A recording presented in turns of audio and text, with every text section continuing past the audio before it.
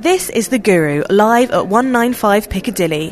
One of our most anticipated sessions this year was on virtual reality. With the technology now in consumers' hands for the first time, many games developers are looking to make the first breakout hit. Virtual reality developer Dr. Dave Ranyard and Katie Good, the creative director of Triangular Pixels, are here to tell us about the future of both augmented and virtual reality. Okay, so we've got an hour now about virtual reality. So there's me talking a bit high level, and then John and Katie are going to talk a bit more from grassroots of Cornwall, where they live. So that's my mum. And about 2 and a bit years ago at PlayStation, we announced we were doing VR at the Game Developers Conference in San Francisco. And just afterwards, she rang me up and said, actually, I'd really like to try that. You know, can I have a go? And I've made loads of games, and I'll show you some of them in a minute. But she's never asked that about any of the other games. But the interesting thing for me was that experience. So I've got a couple of other family members here, Eddie and Alice, 2 of my children. Yeah. Eddie was in the room as well. So we had the youngest and oldest, like Morpheus as it was called, players at the time. But also I learned a lot. So one, you know, it was an amazing experience that my mum, who's in her 70s, could have. It was a very social experience. So it wasn't like she went into a dark room, did that experience, came out, didn't talk about it. She wanted to share the experience at the time as it was happening and afterwards, and that perhaps dispels some of the myths around virtual reality, that it might be a bit of a solitary experience. And just the fact that we could get that emotion out of her. It wasn't like a traditional flat screen video game where you need to know all the controls or anything like that. It was really an experience. So at that point I was really interested in working in VR up till then. But we just announced it, and that was pretty good. And then to see my mum have that experience with it really validated for me the work we'd been doing. So I'm just going to give you a little bit of background, because I guess it's probably interesting to understand how people have got to different places in their careers. So I was at Sony for 17 years. I started out as an engineer doing the menus on a football game, and then worked my way through various different jobs there. The last 3.5 years I was running the studio in London, which is just down on Great Marlborough Street in Soho. There's about 120 people. Actually, Katie and John have both worked there in their time on different projects. And then in January, I decided to make the bold/foolish step of becoming independent, which, to be honest, I'm loving it, but I have to keep remembering I've got to go out and earn some money as well to feed these guys. So, you know, it was a long time to be at one place. I love Sony, actually, but I decided to make this step, and now I'm working through how that's going to work, which is good. VR is very exciting, so it's sort of working. So prior to that, I actually did a computer science degree. So I was an engineer, knew how to program computers. I did a PhD in artificial intelligence, it was actually quite stats-based, but again, it was like coding, basically. I was a research fellow at Leeds Uni, and I was also a musician, and I'm the one on the ugly one on the left. And because of that bit, I also did this thing called creative services inside Sony, which was the audio department and music. So not just me writing music, but hiring external musicians. We had this game SingStar, which needed thousands of songs licensing for it, so we set up a licensing department. We did identity and branding. We did video services. And I did that for about 4 years, and then I decided to move back onto the gaming project side, and then I was as executive producer of SingStar, and then Wonderbook, and then the studio head. So that was kind of an interesting route to that point, having started out as a coder, to then do some sort of music stuff, and then be a producer, and then be a studio head. So I think that's interesting because, you know, when you get to how do you become studio head of a studio? Well, you can either set up your own, or you can learn how to make games in one of the fields, you know, coding or production or whatever. So I think that's interesting. Okay, here's some of the games that we made. So Oscar mentioned a couple of these. So The Getaway, which was on PlayStation 2, first game to have no on-screen display, and you could drive around the whole of London without any loading screens, which at the time was huge. Back then, you'd play a video game, you'd get to a spot, and then it would stop, loading, and then go on. So, you know, spoils the experience. The idea of driving around the whole of London was fantastic. And a very compelling, sort of gritty narrative as well. But other things like iToy Place, that was the first game that used a camera. You waved at the camera. SingStar, a singing game, dancing game. Book of Spells we did with J.K. Rowling, so that was an augmented reality book. And here's some of these things. So what's interesting, this was in 2003. It was a simple camera plugged into the USB port of a PS2, and you could see yourself on screen, and then it was just looking for basic motion that you could interact. And we realised that was kind of the beginning of this thing called couch social gaming, where it was as fun to watch somebody play that as it was to play it yourself. Similarly with SingStar, just having your mates around and singing, it's a lot of fun. This is a Move controller, and that's a dancing game, so you held that and you could track dancing. And that's Wonderbook, where it's got all these weird blue markers on it, and you show it to the camera, and then you can put whatever you want on the book, so as you see it on the camera feed. But the point with these are all very innovative, and they're very different to traditional games. So, for example, there's no navigation in them. You're not trying to get from A to B. You've got voice as input, camera as input, motion as input, weird square blobs as input. So again, very different inputs. And all that adds up to this, which is Eddie over there, actually. So the blue lights on his head are tracked by the camera. The Move controllers are tracked by the camera. It has a microphone on it, and so on. So all those things that we worked on as a studio, like individual kind of experiences, are actually stepping stones to getting all this right. So it's not just like we switched to making VR because we thought that was fun. We'd actually got a lot of tech and understanding.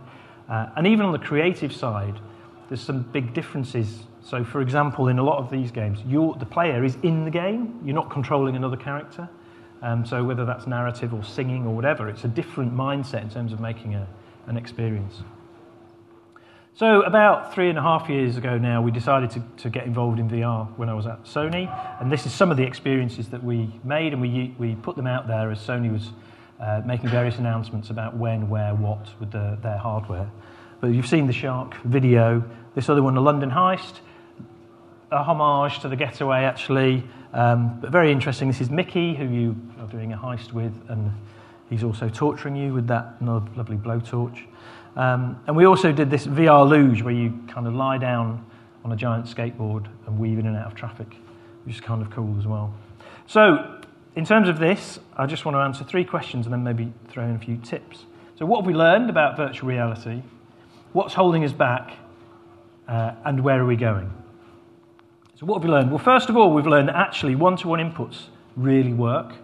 So those Move controllers give you hands in a virtual world, and these are the ones that come with the Oculus Rift, whereas using a traditional video game controller is quite abstract to the inputs. So if you've got real hands in there, you really start to believe that you're actually there.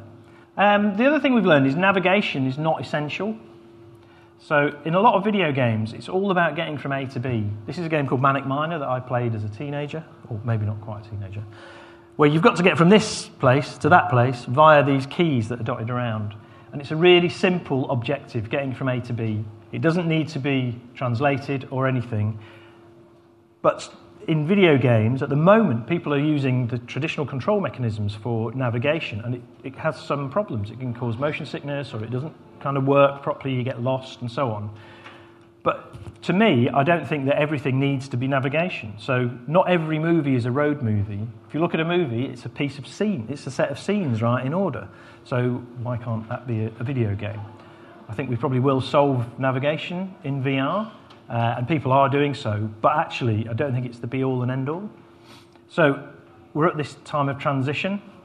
So the way I think of it is the traditional game controller is the horse, and VR is the car. And, this is what we're doing at the moment, but that will probably take over.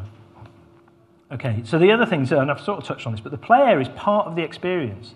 You're not controlling a third-person character, or even just watching a character and having empathy with them. So what's the player's story? Who are they? Right, so this is Cary Grant in North by Northwest, and he gets embroiled in this thriller by mistaken identity. So, why have you gone into this experience? Are you, or are you role-playing a wizard or somebody else like that? And that's sort of, from a writing perspective, you have to think this through, because it's not the same as traditional games or media. We're creating these new worlds. So one of the things we learned as well was just being there is kind of fun. So we actually made a pub as part of the heist. And on the table, we put a cigar, an ashtray, and a lighter. And you can just sit there and smoke a virtual cigar, which is just fun. And when we made the London Heist demo, we took it to GDC, and we had like a minute of nothing happening at the beginning, and it's only like a 3 or 4 minute demo. Normally, if you're taking a demo to a show, you kind of want to, that's your time to get people's attention. So putting a minute of nothing happening is crazy. But actually, people go in there and they just want to get used to where they are, So nobody batted an eyelid. They totally got it. You need to be consistent in there. So if you've got a desk with these things on, then you really need, if you can pick up the telephone, you need to be able to press the keys on the typewriter or turn the light on or so on. Virtual actors are very cool. So the fact that you can be in virtual reality and have somebody actually looking at you, and if you move, their head's tracking you, their eyes are following you.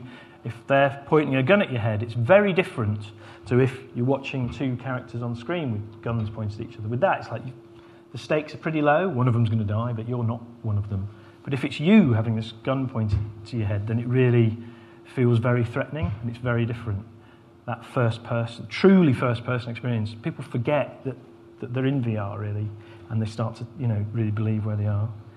If you don't have input, you can feel a bit like a ghost. So there's quite a lot of 360 video, for example, which is great, but it might be a really exciting place that you're in, but if you have no input on it, it's a bit like being at a party with nobody talking to you. You just feel a bit crap, So actually, I think even with video, we should try and build in some really simple interaction so you feel empowered in the space that you're in. VR can be social. I kind of touched on this when I was talking about my mum doing the shark demo. So actually watching people play is a lot of fun, especially, if you can do 5-minute experiences, so it's easy to pass it around, and people, it's kind of like doing a roller coaster or something, but you get this exhilarated experience and you want to talk about it and share it with people and so on. You can do this thing called asymmetric play. So at the moment, I think we're going to have to go a little bit over because we started late. Yeah. At the moment, the headsets are quite expensive, so the chances of having 2 headsets in one household, for example, might be somewhat unrealistic. But you could have somebody playing on a headset and somebody else playing on a computer or on an iPad or something. So they're doing different things, but they're in the same world, either competing against each other or collaborating. So that's something that's quite interesting, and it makes it more social and more engaging as well. Simple one is asynchronous play. So something we did with the VR Luge, 2-minute experience, but with a leaderboard, and then suddenly, a group of 10 people can all get through it in 20 minutes and compete as to who's the winner. So again, that actually makes it a very social experience. So I'll just take you through a couple of the issues that there are around. So what's sort of holding us back, I guess. So motion sickness. So this was a lot worse a few years ago.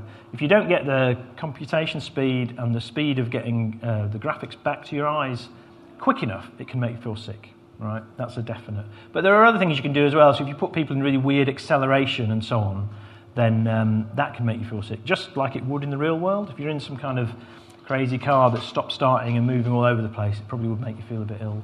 But there's certain design things you can do to solve it, but it is a thing that's out there. I think it will get better. Some people just get it, but more and more people now are getting used to it and so on. So I don't think it'll be a major issue, he says.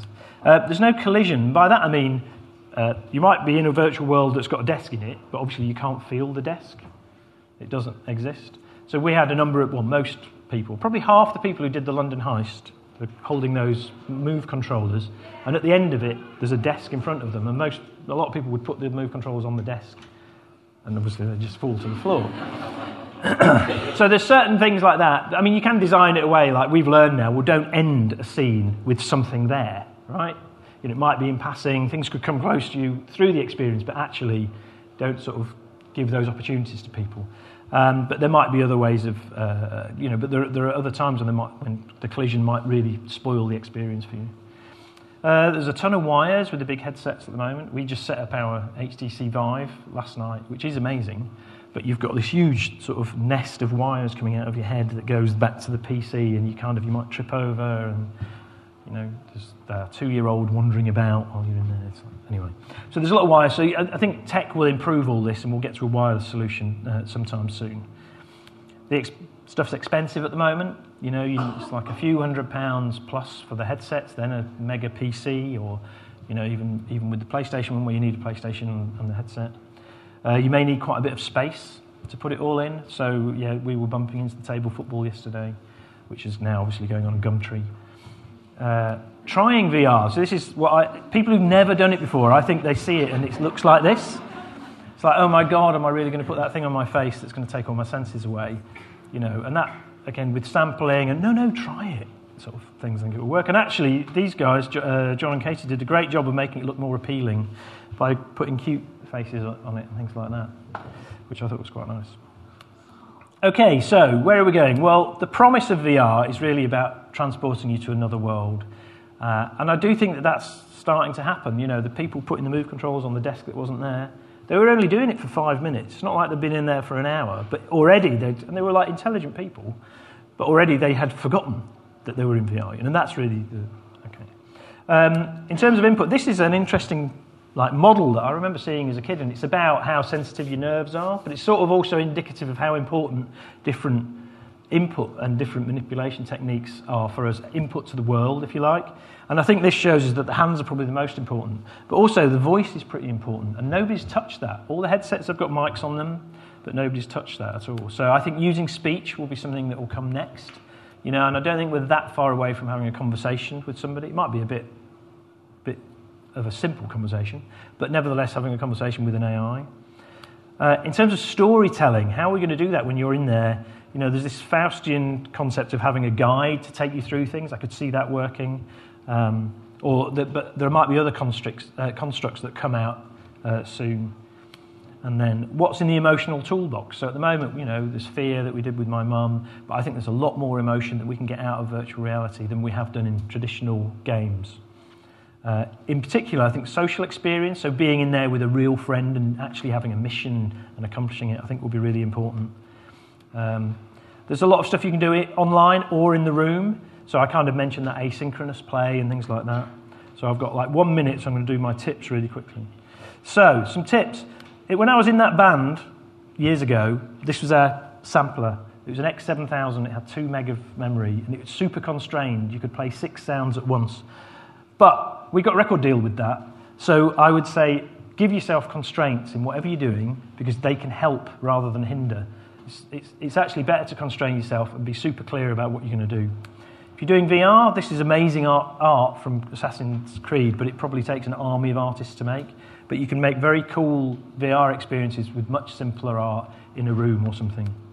Do one thing really, really well. That's what the smart money is on with VR at the moment, because we haven't learned the grammar, we haven't learned the syntax, so just pick one thing and do it really well.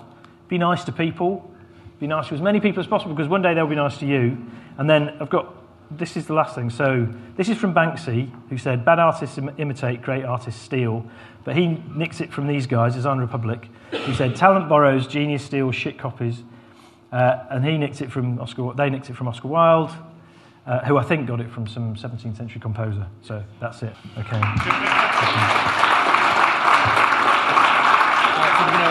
That Katie and Jonathan's come up from Triangular Pixels. Right, so yes, we're from Triangular Pixels down in Cornwall. And we've been working on VR for quite some time now. For about, 2 years? 2.5 years or something? We've created quite a few different experiences, for which one now is called Unseen Diplomacy, is available on the Steam VR store. And the other one that we're currently developing is Smash Hit Plunder. So, John. So, what exactly do you need to get started with VR? Now, we use Unity for most of our projects, which has native support for most VR hardware out there. If you're using Unity, the option you're going to be looking for is in the player settings, which is virtual reality supported tick box. Now, what this does is, this means cameras have this new property called the target eye. That means if it's set as a HMD camera, it will automatically have head tracking straight from the device. And it will also do stereo rendering, so a left and a right eye rendered separately. But if you're still doing things like render to texture or off-screen effects, then if you leave that off on the camera, then that still works like a normal camera. If you're working with Unreal, then the options you're going to be looking for is in the plugin settings, and then you're going to be enabling the specific plugin for the device that you're going to be targeting. Now, Unreal and Unity handle a lot of the internals of this yourself, but depending on what hardware you're after, you're going to want to use the various plugins to access the full functionality of that hardware. If you're using Google Cardboard, then there is the Cardboard SDK is on GitHub. If you are using the Rift, particularly if you're going to be using the touch controllers, then there is the Oculus Utilities, which is available on the developer website. For the HTC Vive, then there is a Steam VR plugin, which is available on the Unity Asset Store. This gives you access to the controllers and the input, but also enables the chaperone. And if you are targeting PSVR, then you need to become a registered PlayStation developer, which you can do at the PlayStation Partners website. And once you've gone through that process and become approved, then you have access to the Unreal and Unity plugins. So when you're actually looking at all these devices, they're so dramatically different to each other. So when you're thinking of your concept, you're going to have to really think about which devices you're going to target and why you're going to target those devices. These are like the 5 biggest ones that pretty much anyone has, which everyone has sort of heard about. On the left is Oculus Rift, you've got the HTC Vive and the PSVR, and on the right you've got the mobile phone devices, which is Google Cardboard and Gear VR. So obviously when you're sort of thinking about coming up with the context of your game and like how are you going to get it working on these devices, you have to think about the fact that the ones on the left are wired, the ones on the right are wireless. So are you going to be spinning around in circles? Are you going to expecting them to be like dealing with cables? Are you going to get them to sit down and play? You also want to be thinking about the fact that the ones on the left are being played on a PC or console. So that's got power behind it. The ones on the right on the mobile phone. Not much power, not much grunt. You're going to think about the graphics of your game and how much processing it's going to need. You also want to think about the fact that mobile phones have a limited battery. So you don't want players to be spending the whole of their time in your mobile phone VR game, like playing Skyrim or something, because you're going to get through, 10 minutes of Skyrim before the battery dies? So you want to be thinking about the sort of style of games, shorter little arcade-like experiences. And you want to think about player expectations. So PlayStation and PC, people are expecting sort of bigger, grander experiences potentially. They're expecting sort of a full game loop, like achievements. But people on Gear VR and Cardboard are looking for mobile phone bite-sized gameplay. And then even within positional tracking, you've got differences. So PlayStation VR very much designed to be played on a sofa, sort of moving around forward and backwards a bit, but that's about it really. And same as the Oculus Rift at the moment. Again, sort of mainly sitting down. But then they are going to be bringing out an extra camera for the Oculus Rift when Touch comes out. So suddenly you can now move around. So when you are moving around just with PSVR, you could potentially block the Move controllers if you're facing backwards with your own body from the camera. But with 2 cameras, suddenly you can have one at the front and one at the back, and you can track your hands around. And with laser tracking, which is what the HTC Vive does, you've got this full volume of a room that you can use, up to 3 meters by 4 meters. It's because the headset itself is tracking lasers rather than the lasers tracking the headset. And then, as Dave said, input is so important. But at the moment, some devices only have untracked input, as in the game doesn't know where the controller is in the real world and relative to you. So Google Cardboard, it's just a button. That's all you've got to interact with game. Gear VR has a touchpad, and the same with the Oculus Rift, which is that sort of weird remote device. It's sort of a touchpad too. With touchpads, at least you can get gestures. So we did quite a lot with Smash It Plunder on Gear. With just being able to move people around and being able to interact with objects, but it still very much felt like you weren't really there, because ultimately it's where tracked input really, really works. The Oculus Rift, PSVR, and HTC Vive all have one controllers, where suddenly you'll be able to reach in and grab objects. Even with these, though, there's still differences. Like the Oculus Rift, they have capacitance buttons, which means that you sort of do gestures and hand gestures in it and sort of point and wave. The HTC Vive has a trackpad like the Gear VR. But the wild horse of all of them is actually the PlayStation 4 controller. Like that, you can actually track with the camera still. So you can actually move it inside the virtual world and see it track one-to-one and still have traditional game controls. So you can imagine, how are you going to make a Google Cardboard and a HTC Vive game work on the same title? That might not necessarily work. But you also have to be thinking about where people are going to be playing these games. Some people might be playing on the tube with their Gear VR. The expectation of going home and playing on your PSVR device with your friends and family on a sofa. Or maybe just in this massive room with everybody watching you and being able to move around this whole space. What are your players expecting from the devices of which they brought? And then even just how the controllers are designed to fit in your hands makes a difference. With the Oculus Rift controllers, they fit around your hands much tighter. So it makes much more sense for them to be hands rendered in the real world, in the virtual world. But they don't work as well as tools, whereas if you actually make the device a tool with the PlayStation VR and HTC Vive, that feels much better. These controllers don't work well as hands.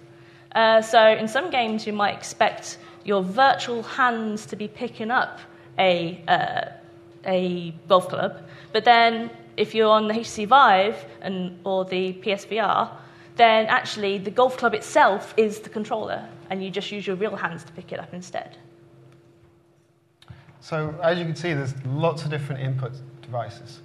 And because of this, it's probably going to be important for you to build in some sort of a level of input abstraction into your game so you can isolate your game code from these devices as much as possible. So definitely it's something we made the mistake of our first VR game. You need to consider this early and build it around the specific devices that you're intending to target. But at the same time, try and keep other ones in mind for future flexibility. As well as that, if you don't have access to the hardware that you're finally releasing on, then you could still emulate that to a certain extent, because you still have access to all the normal APIs and devices that you have normally. So keyboards still work, mice still work, joypads still work. They're not ideal for use in VR, but you can still use them to prototype your game. So when we started development of Smash It Plunder, we did our original prototypes on the DK1 headset and just used a wireless mouse as a way to emulate the touchpad of the Gear VR. We also have a mode where you can run the game with just a mouse and keyboard, which plays more like a traditional FPS, which is not something we intend to release, but it's something we can use and test most of the game without having to use a HDMI interface. It's particularly helpful if you have contractors or artists who don't have access to hardware, and it's also helpful if you're doing development on the go. So I want to cover a few of the common things that people kind of trip up on when they start doing VR, particularly camera movement. Now, for most devices, you're going to have positional input. So the player's head is physically tracked and output to the camera in your virtual world. That means if you need to set the position of the camera, then the two systems are going to fight, and none one's going to have a good time there. So if you want to move the camera, you need to remember to parent it to another object and move that other object around instead. And that means all of the player's head movements will be relative to the object you've parented it to. Rotation is essentially the same thing, and you don't rotate the camera itself, you rotate the parent. But with rotating a VR camera, it can be very nauseous for a player actually in the headset. So if you're rotating, you either have to consider rotating when you're between scenes, when the player has just faded to black, or you can do snapped rotation, where you snap at like 15-degree increments, and this is less nauseous, although it is potentially slightly immersion breaking for some players. And then the other one is fading in and out. Again, usual tricks of drawing full screen effects doesn't quite work the same for VR cameras. What we usually do is actually put a big inverted box around the player and then draw that last with no depth testing and use that to fade people to black or whatever color you want. The final thing people usually ask about cameras is, how do I turn off positional tracking? The answer to that is you don't, because if you turn that off, you're going to break players' expectations, and you're probably going to make things more nauseous for everybody involved. So when you actually start making your game environments, we've got some quick tips for you. The first of which is that players have a really keen idea of when scale is wrong. They are really good at it. We did this at the beginning of Smash It Plunder, where the first time we got to walk through a door in virtual reality, we realized, whoa, it feels like I'm just about to drop off my head. It feels really low. That was just the scale being off. So it's something that you can play with. And so in Summer Sandpit, which was a quick jam game we did in the weekend, what we did was actually we made the player purposely a lot smaller and the toys and things, everything a lot bigger to make them feel like a toddler again, like a child again. But if it's not your intention to do that, you have to make sure you have some sort of accurate and consistent scales as well. The other thing is that players will look everywhere. With this freedom of movement of being able to go around a room and just dive in and dip underneath things, they'll be looking underneath your tables. They'll be like checking behind doors, like looking on top of things. Now, in a normal FPS or something, normally we would just kill off all that geometry to save a bit of frame rate. Now, suddenly you're going to have to make sure it's there and make sure it looks real, and then even potentially start adding things like, oh, hold on, I can put like a secret message underneath this table or something for players. They can actually get underneath there. Or like make it part of the gameplay. So that's the idea of Smash It Plunder, is that you're literally running around trying to find stuff.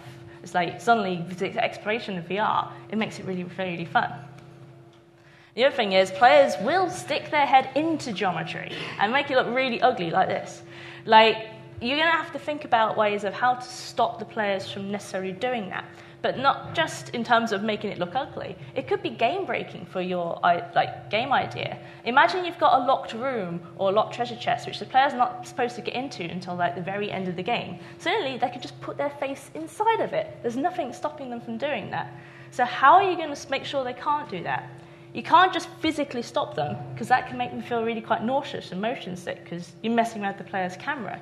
What you're going to have to do is do like some sort of fading, or like fade the whole world away or something, like just something to stop them from being able to see all your secrets. The other thing as well is like when you start moving away from mobile VR and start moving into like seated or standing or room scale, how is your actual level going to change with that? Are you going to allow players to navigate to a new area of the room? Are they going to teleport?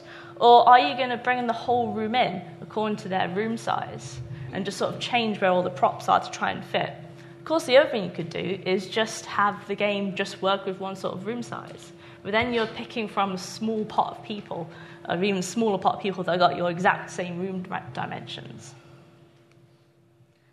Now, in Steam VR, when players set up, what they do is actually they mark up their real-world walls inside the virtual world and create virtual walls. And what this makes sure that when they're moving around in the game, when they get near a real wall, this virtual wall warns them, and so they don't put their head into it and hurt themselves.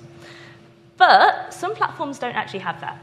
So you have to remember as a developer to look after your players and give them ways to be able to mark up their area or show them where the limits of their camera tracking are. Now, this doesn't have to be like a Tron-like grid either. In Understanding Diplomacy, what we do is actually use the virtual walls of the environment as the real walls that would be in the player's world. But the biggest thing, the most obvious thing for us has been how we have to change UI. Because this just would not work in virtual reality. This is from World of Warcraft. Like, if you try attaching this to the player's face, they're not going to see anything around the edges, because like you try and catch up with it, and it's always on the edge of your vision. Like, having all these icons and text inside the virtual world isn't really going to make much sense. It's going to ruin your game. It's like, oh, the creature seems to have 20,000 numbers written all over him. That's a bit weird. So how are you going to make it all feel contextually within your world? So what we did with Smash It Plunder was that we tried putting just the timer on the wall in the dungeon. We thought, oh, it's really big, everybody will notice it. Turns out people didn't. They weren't necessarily looking up when they were interacting with all these props. They weren't necessarily even facing that direction. They weren't even necessarily in the same room. So we changed it to the player's hand. So they looked down to check the time on their watch, which made really a lot of contextual sense. That's brilliant. That really, really worked for us. Until we needed menus in the game, we needed options, we needed to be able to switch on and off comfort options, or just wanted players to have more gameplay information. So then we changed it to a book, which you carry around with you, and this magical book can change pages for which option menu we want or what gameplay mode you're in. We can change information on it and dynamically change timers and things. And this fits in with the virtual world. It's not immersion breaking. But you don't necessarily need numbers and figures and text still. Our menu in the Hatton Garden Heist was actually this roll-out toolbar that you carry around with you. And if you want one of the tools, you literally just pick it up out of your tool belt. That was it. That's how you swap tools in the game. So one of the things that VR is very good at is how intimate it can feel and how much sense of place it can give you. And that means that the second-to-second interactions between yourself and objects becomes much more important. And we found it's been incredibly useful to spend much more time compared to a normal game on those kind of interactions that they're going to be doing a lot. So this is an example from Unseen Diplomacy where we have these keyboards that you can interact with. Now, the game design only calls you to interact with the keyboard essentially as one big button. We're not asking players to type in information, we're just asking them to basically press any key. Now, when I started implementing this, and I got the model for the keyboard, I found out that some very diligent artist had individually modeled every single key as an individual submesh. So, kind of on a whim, I marked this up so that every single key had their own trigger area and their own spring and their own feedback, and it suddenly became very satisfying. We combined this with accurate physics on the controller. You can literally put the controller down and you can see the outline of the controller with depressing the keys. And we combine this with visual feedback, like depressed keys light up, just audio feedback, and also haptic feedback by making the controllers rumble. And with all of this together, it feels much more believable, and users end up role-playing more when they get in the game. Another example from Unseen Diplomacy, which is the screwdriver section we have in the game. Here, the player must unscrew the various bolts for the vent before they crawl through it. And what we do with the code is we detect when the tip of the screwdriver is placed into the head of the screw. Now, originally that was quite forgiving. It was an area about kind of yay big around each screw. And as we went on, we kept reducing this trigger volume to get it smaller and smaller, and every time we made it smaller, the interaction felt more believable and more fun, which is in contrast to a normal 2D, a normal flat game, where you want things to be forgiving so that people don't get frustrated trying to do something simple. But in contrast to that, the rotation is actually much more forgiving. Like, we detect you turning the right way to unscrew, but if you screw the wrong way, we basically ignore that. So if your hand's a bit wobbly, particularly when you put it in or out, we discard those inputs and just wait for the correct turn to trigger the screw to unscrew. We had several players that were, when we were playing the game, beforehand they said, wouldn't it be much better to have like a power screwdriver so you can just put it in and it goes and it comes out. And then they play the game and they come to us afterwards and say, no, you're completely right. Having that real screwdriver that behaves like I expected to was much more satisfying. And then hinged objects, which are always interesting in any physics engine. In this is from Smash It Plunder, and you can see the debug visualization I wrote to show the axis and the constraints applied to it. For hinged objects and also sliding objects like drawers, they have a single axis they're allowed to move on, either a rotation or a translational. Now, when you grab these, what we do is we take your hand position at the moment of the grab and we project that onto the axis that the piece moves along. Now, we don't ever show the user this position, it's just an internal state. But as they move their hand in and out or around, we keep projecting onto that constrained position, and we use the difference of that to move the object, which means that when you pull out a drawer, it feels nice and solid and only moves in the way that it should do. And then finally, another example from Smash It Plunder. Smashing is really intrinsic to this game. Like, people have to have fun smashing things. And it's also important for the believability of the world. If people can't pick up an object, it feels fake. If they can pick it up and then drop a glass and it doesn't shatter like they expect it to, it feels even more fake. So when we smash objects, we have like 4 different systems going on, which we layer up to make a more believable smash.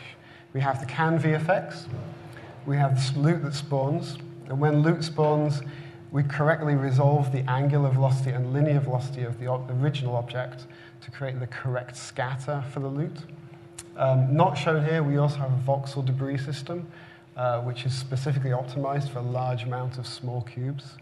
And then also certain objects may spawn sub-prefabs or sub-objects, so that when an object like a crate shatters, it can leave behind smaller bits like planks, which will also have all of this behavior tied into when they smash. It's also not just in the actual spawn point, it's also this whole volume that gets smashed, and all these particles are coming from different parts of this volume rather than just one point, what you would do from a traditional game. Dave mentioned this slightly earlier on, which is we're right at the early days of this stuff. There is no market, there is no audience, there's no one got any, maybe some people in China, but not a few Gear VRs. Are we just too early? I mean, why do this now? No, keep that up. It's an interesting question, and that's been asked of me a few times. For me, so we've done a number of different things in the past, and we've done motion gaming, and it's done okay, and then kind of petered out. And people say, "Oh, is VR going to be that?" But when you have a great VR experience, it's a huge step change in what you actually get as a person. So compared to say 3D TV, which is okay, this is quite good. Play a VR game, it's like, oh my God, that's amazing. I remember showing the heist to sceptical journalists who were saying, what's this going to be? And both, coming out, two of them, when we very first showed, oh my God, that was amazing, I'm a convert. And for me, it's the laughter your mum has. Yes. I remember you showing me that a long time ago. Yeah. And it's really indicative of it. And also, I think something you said earlier with this people putting their faces into 3D models. That I played the Portal demo, and I was actually warned about it. But when the robot comes in, you instinctively take a step back. When we actually play on people's expectations of the real world in unseen diplomacy. For example, we have areas where you have to crawl through really tight spaces, and realistically they could just stand up and walk around, but they don't. Everyone gets on the floor and they crawl through, and it's like, oh, it's really tight in here, and sort of squishing their way through, even though there's no real walls in their way. There's a high ledge as well. I mean, you were talking about pushing the high ledge out and things. Yeah, so we have a scene where we put you onto a high ledge around the outside of a building. And we made it, and the ledge was, it was about yay wide, and it was about 2 stories high. And we tested it, and it's like, the ledge can go thinner. And we made it thinner, and we did this about 3 times. And every time we made the ledge thinner and the height higher, it became more intense, but also somehow more believable and more intimidating. Not intimidating, but more exhilarating. With the market, though, I feel like it did touch on a point, but as an indie, it's been amazing for us because, we've managed to make a name for ourselves. There is no chance, we could have done that on a mobile phone market. It's so ridiculously big. But on VR, it's so young still that anyone can make a difference, anyone in their bedroom. And we've seen people do that. New companies, so many new companies, and my friends are all starting to do really well for themselves. Only this month we started paying ourselves full-time for the first time out of sales that we've managed to get from our VR game, and which is already turning a profit. It turned a profit on its first day. That's just on Steam VR. Wow. So we're really happy with the market of where it is. Now, whether or not it's big enough for AAA 120 person team, that's a different thing. But for indies, it's an amazing opportunity, and even if it's just to make a bit of a name for yourself so you can get some investment or some publishing, it's worth it. And there does seem to be quite a few people investing, and challenge I think there's a global VR challenge gives away 35k to a game. I mean, are these things? They seem to me they're essential, and indies providing that kind of initial starting point is kind of the thing that's going to make that possible for the bigger companies to pay serious attention. Is that right? Yeah, I mean, Oculus themselves, they actually do competitions quite a lot. They've done 2 now. We won one of them with the Mobile VR Jam last year, which gives you $10,000 or something, which is enough to pay you for a bit. I mean, kept us going for a while. That's but then there's the, HTC Vive, HTC even just announced 5X as well, which is an accelerator program, which is something different entirely. This is not a competition. This is how to build your business, and they're going to help you support and grow your business. which there's a lot of bedroom developers, because at the end of the day, they're the ones that can be flexible and creative and do these crazy things. But it's nice to see they've started to turn their attention away from just giving you money to actually supporting you as a business. I think that's a massively important thing. Feel free to put your hands up at any point, by the way. There's a question over here. Oh, so we've got Hi, Dave. I'm going to poke this one at you just because you're my victim today. This has been great and it's been really informative, but it's been very games focused. And since we're in BAFTA, the home of film, my question is, what do you see as being the future for live action film and 360 film and this kind of progression into more true VR kind of immersive movies, if you like? We haven't coined a phrase for it yet, but it's going to get there eventually. But I'm interested to hear more of your thoughts in terms of other application for VR rather than just game entertainment, because I know that it's been really focused on game. So I think, first of all, there are loads of applications for VR, and this is what I think is really interesting. So it's not just entertainment. So if we put film and games together, that would be entertainment. There's health, there's communication, there's productivity, there's training. Yeah, training. All these things. If you look at the internet, right? The internet was actually quite heavily pushed from a gaming side in terms of getting handshaking, all these things that needed to work, and then it spread out to impact our lives in more traditional areas. And I think the same will happen with VR. But then in terms of games and film, I mean, I certainly feel that there's a convergence. So the video of my mum doing the shark is actually not very interactive. That game. You could almost have done it with footage, because she'd have had a similar experience. It is a little bit interactive because earlier in that demo, if you look at a turtle, it will swim towards you, or if you look at a school of fish, they'll do something. So it does have little points like that, but essentially that moment when she gets attacked could have been live action. And I think there's a sliding scale. The thing I'm particularly interested in is live action 360 virtual reality that's interactive. And the thing I've said a few times now, one of the Games BAFTA winners this year was Her Story, which is actually a real video-based video game, which is almost unheard of. A search engine game, basically. It's basically a search engine game, yeah. But if you look at that sort of interactivity and then apply it to VR, I think that could be really compelling. I mean, there are some artists who've experimented, aren't there, with Bjork's that famously done this kind of 360 kind of environment where you're basically watching a single, basically looking at Iceland. I mean, it's not particularly interesting in that. I mean, it was okay, but it's not that gripping, I don't think. But I think as an idea, the possibilities of it. Do you guys have any particular view on film? So the interesting thing of film is, compared to games, if you're doing a VR game, the barrier to entry is quite low. You've got Unity and Unreal, which can both be quite free. Good plug. The headsets, once you've got one of those, you just need one of those and you start making content. You have all of the game tools traditionally available to make you do that. If you want to make 360 video, the rigs right now are stupidly expensive. Like Google have a rig that requires 24 GoPros in a circle. And that still doesn't get you through like complete surround because there's big black spots above and below. And then they need to take that and sit that processing on their Google servers for days to get all of the videos stitched so you don't get artifacts. And it's still a little bit lower resolution because decoding all of that at a high resolution is hard work. So at the moment, the barrier to entry for film is much higher because of the rigs and the post-processing. So there's not quite the same opportunity for indies to get involved. But I would say for animation, that's something different. Like being able to animating within Unity or a game engine is actually going to give you much more flexibility. And in fact, the first time I've seen like the Roseneye is actually a VR film. It's an animated VR film on Steam VR that you can download from Steam. It's not a game; it's an animation.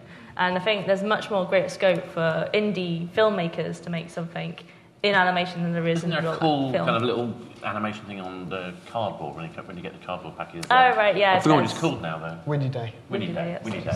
So in many ways, the CG approach, even though CG in film is usually more expensive, is actually more accessible and probably where we're going to see more of the experimentation. But I want to take this a little bit further because, yes, you're talking about film, but actually I think there's a wider subject, as I think Dave had hinted at, in particular AR. And the reason I'm particularly focused on AR is the number of studios, small studios I know, who are making a lot more money doing AR. I don't like the term serious games personally, but kind of more business-focused applications that learn from games. too long, but yeah. But why aren't you guys? I mean, you may be, but are you guys interested in that kind of stuff? We've done it. Is that good? Is that bad? Is that good lessons to learn? So I love the idea of wisping people away into a virtual world. And it's a lot harder to do that in AR. AR, it's really good to get virtual objects into the real world and make them feel real and believable. But to take someone away is really hard. But from my perspective, AR for entertainment is great fun for under 12s. They love, when we did Wonder Book, we all did Wonder Book. Yeah.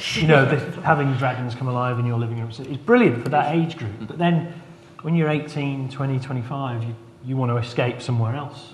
So from an entertainment perspective, I'm more interested in VR. I think AR will be huge and will probably ultimately be bigger because in terms of like work, communication, productivity, you don't necessarily want to be whisked away to another world. You just want to share something with somebody that's in a different place. I know people are using it to work out how to install boilers. Yeah, exactly. I think about that. So any more questions? There's one over there. So if VR is now in its infancy, when do you guys project that it might be a stable commodity in people's houses? In how many years do you think that the majority of the households might be able to have a VR device in the home place? I'll put my hat in the ring and say 3 to 5 years. I actually feel like, this Christmas is going to be really big because the PlayStation VR device, it's accessible in terms of price, in terms of actually being able to buy it from a shop, and everybody with a PlayStation 4, which is over 40 million people at the moment, can actually use it, sit down, plug it in and start it working. And until we get that user flow of cheaper devices and just easy to set up and then nice, awesome gameplay fun, then it's going to be a while. I reckon it's going to be Christmas though.